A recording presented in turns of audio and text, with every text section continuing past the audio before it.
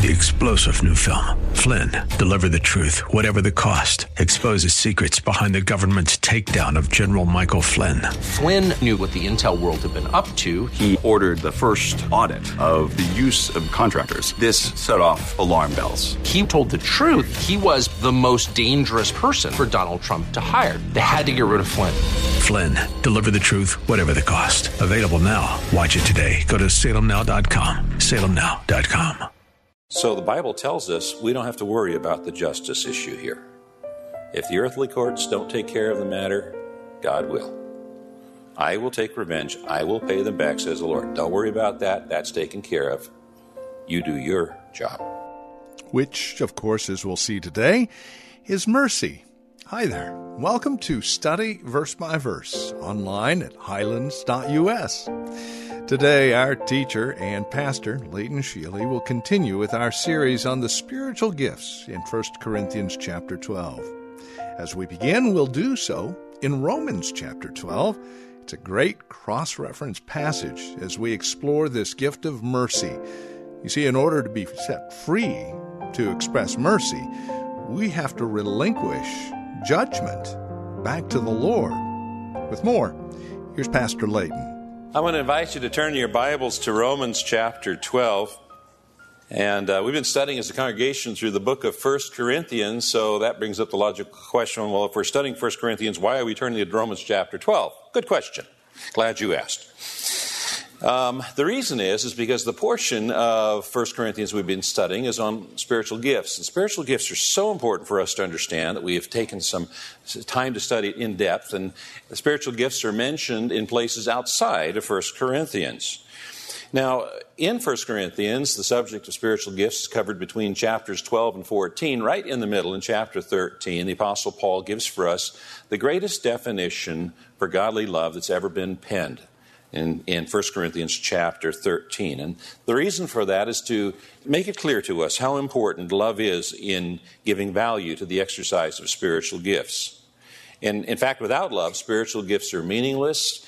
They mean nothing, they are nothing, they gain nothing. Love is absolutely essential to giving spiritual gifts meaning and value. Spiritual gifts are given to equip the church to carry out its ministry until Christ returns. They are how we function together as the body of Christ. In 1 Corinthians 12, it says, all of you together are Christ's body, that is the church. Together we are the church, and each of you is a part of it. Here are some of the parts that God has appointed for the church. First are apostles, second prophets, and so forth. And he gives a list of spiritual gifts. So spiritual gifts are how we as individual members or parts of the body of Christ, which is the church, function. And love is the catalyst that gives these spiritual gifts value and meaning. Now, the ministry of Jesus Christ is to seek and to save those who are lost, and that continues to be the ministry of the church by pointing people to Jesus through whom they can be reconciled to God. And we accomplish this by doing exactly what Jesus did, preaching, teaching, healing the sick, counseling, praying, and so forth. And we do it in the same power and by the same guidance that Jesus did it, through the guidance and the power of God's Holy Spirit. The Gospels declare that the Holy Spirit was guiding and empowering Jesus throughout his earthly ministry. He was conceived by the Holy Spirit, filled with the Holy Spirit, led by the Holy Spirit, and empowered by the Holy Spirit for ministry. At his sermon preached in Luke chapter 4, Jesus said, the Holy Spirit of the Lord is on me because he has anointed me to preach good news to the poor. Preaching is a spiritual gift. He sent me to proclaim freedom for the prisoners and recovery of sight for the blind, another spiritual gift, to release the oppressed, another spiritual gift, to proclaim the year of the Lord's favor. That would be the gift of evangelism, another spiritual gift. And so because the Spirit of the Lord, the Holy Spirit, was on Jesus, all of the spiritual gifts were manifest in Jesus' life and ministry. And that same Spirit lives in us to guide us and empower us for ministry as well. Romans 8:11 says, the Spirit of God who raised Jesus from the dead lives in you. So as believers, we're all interrelated in a spiritual unity, and Christ has designed us to work together. We're each unique, but to work together harmoniously as his body here on earth. We are his hands, we are his feet, we are his voice. And he's endowed each one of us with countless different combinations of specific gifts, each as unique as a snowflake, in order to accomplish the purpose for which he created us. And it's his desire that we utilize our spiritual gifts together for his service and his glory.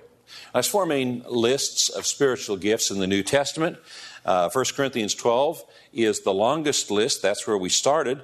1 Peter chapter 4 is the shortest list because the Apostle Peter basically categorizes spiritual gifts into two categories, those of action and those of speech. Ephesians chapter 4 mentions the spiritual gifts of leadership, describes their purpose. He says, he gave some apostles, the prophets, the evangelists, the shepherds, and teachers to equip the saints for the work of ministry, for the building up of the body of Christ. And so the New Testament teaches that all believers are called to do ministry, not just the people with the titles or the collars or whatever it might be, but every believer is called to do ministry. And those who've been given the gift of apostle, prophet, evangelist, or teacher, preacher are provided by God to equip his saints for their work of ministry. In Romans 12, I love the way that the New Living Translation translates this passage, and I think it's particularly timely to be reminded of these biblical instructions to us for our behavior in the aftermath of the elections. So let's listen to Romans chapter 12, verses 3 and following. Because of the privilege and authority God has given me, I give each of you this warning. Don't think you are better than you really are. Don't be arrogant. Don't be puffed up. Be honest in your evaluation of yourselves, measuring yourselves by the faith God has given us. And just as our bodies have many parts and each part has a special function, so it is with Christ's body. We're many parts of one body, and we all belong to each other. Stop there. Some of us think, I am my own person.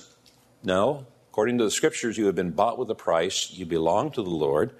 And because you belong to the Lord, you belong to us as well, the body of Christ. We all belong to each other. In His grace, God has given us different gifts for doing certain things well.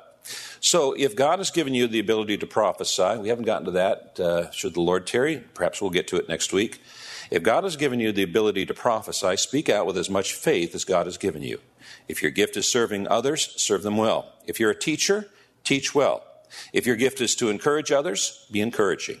If it is giving, give generously. If God has given you leadership ability, take the responsibility seriously. And if you have a gift for showing kindness to others, do it gladly. Don't just pretend to love others. Really love them. Hate what is wrong. Question, does it say hate who is wrong? It doesn't, does it? It says hate what is wrong. Hold tightly to what is good. Love each other with genuine affection and take delight in honoring each other. Never be lazy, but work hard and serve the Lord enthusiastically. Rejoice in our confident hope. What is our hope? Christ in us, the hope of glory. Rejoice in our confident hope, be patient in trouble, and keep on praying. When God's people are in need, be ready to help them. Always be eager to practice hospitality. Bless those who persecute you. Don't curse them. Pray that God will bless them. Be happy with those who are happy and weep with those who weep. Live in harmony with each other. Don't be too proud to enjoy the company of ordinary people. Don't be proud, don't be arrogant, don't hang out with just Christians. And don't think you know it all. Now, if you think about that, each of us has our opinions on various things, and each of us is convinced that we have the right opinion. We've thought things through, and we've decided that we're right. Because it really doesn't make any sense for us to hold an opinion we know is wrong, right? Right. So we've thought things through, we've done our research, we've decided we're right. However, don't think you know it all. Because when you think you know it all, then you're unteachable, and you might have a wrong position. If you're unteachable, you never get to get beyond that. So don't think that you know it all. Always remain teachable. Listen to what others say. Evaluate your position, especially when it's the Word of God. Listen to this. Never pay back evil with more evil. Do things in such a way that everyone can see you are honorable. Do all that you can to live in peace with everyone. Dear friends, never take revenge. Leave that to the righteous anger of God. For the scriptures say, I will take revenge, I will pay them back, says the Lord. It says don't take revenge. You know, sometimes when somebody does us an injustice, we have an inclination, we want to do justice to them. But if we know that justice is going to be taken care of, whether through the earthly court system or through the heavenly court system, if we know that it's going to be taken care of, that frees us to be able to have mercy and forgiveness towards those who have done us injury. So the Bible tells us we don't have to worry about the justice issue here. If the earthly courts don't take care of the matter, God will. I will take revenge. I will pay them back, says the Lord. Don't worry about that. That's taken care of. You do your job. Instead, if your enemies are hungry, feed them. If they are thirsty, give them something to drink. In doing this, you will heap burning coals of shame on their heads. Don't let evil conquer you, but conquer evil by doing good. Conquer evil by doing good. When we last met, we finished up, we were just coming to the gift of mercy. Now, the gift of mercy is found in verse 8. He who shows mercy, show it with cheerfulness. Now, it's easy to have mercy towards a victim, and it's a lot more difficult to have mercy towards the perpetrator of an evil act. It's easy to give mercy to the victim, a rape victim, or an abuse victim. It's a lot harder to give mercy towards the rapist or the molester or the one who did the abuse. Now, how can one have this mercy towards others who cause injury? Well, people who have this gift have an acute awareness of their own inclination towards sin. They know that, but for the grace of God, there go I. If it wasn't for God, it'd be me. And so all of us as believers need to have a degree of this gift. The gift of mercy. It is that frame which showcases the love of God in Christ. And as we express that gift, we do the same. This has been Study Verse by Verse with Pastor Leighton Sheely. Our time in Romans chapter 12, highlighting 1 Corinthians 12 and the spiritual gifts, specifically mercy. To learn more about us and Church of the Highlands here in San Bruno, visit our website, highlands.us. That's highlands.us. Tomorrow, more on the gift of mercy. Join us then for Study Verse by Verse. 3-star General Michael J. Flynn, head of the Pentagon Intelligence Agency, knew all the government's dirty secrets. He was one of the most respected generals in the military. Flynn knew what the intel world had been up to. He understood its funding. He ordered the first audit of the use of contractors. This set off alarm bells. The explosive new documentary, Flynn, Deliver the Truth, Whatever the Cost, uncovers the facts behind this scandal. Flynn told the truth. He was the most dangerous person for Donald Trump to hire. I find out the worst enemy that I'm going to face in my life is right here in America. They took my assessment and they wanted me to change it. And I was like, I'm not changing it. They had to get rid of Flynn.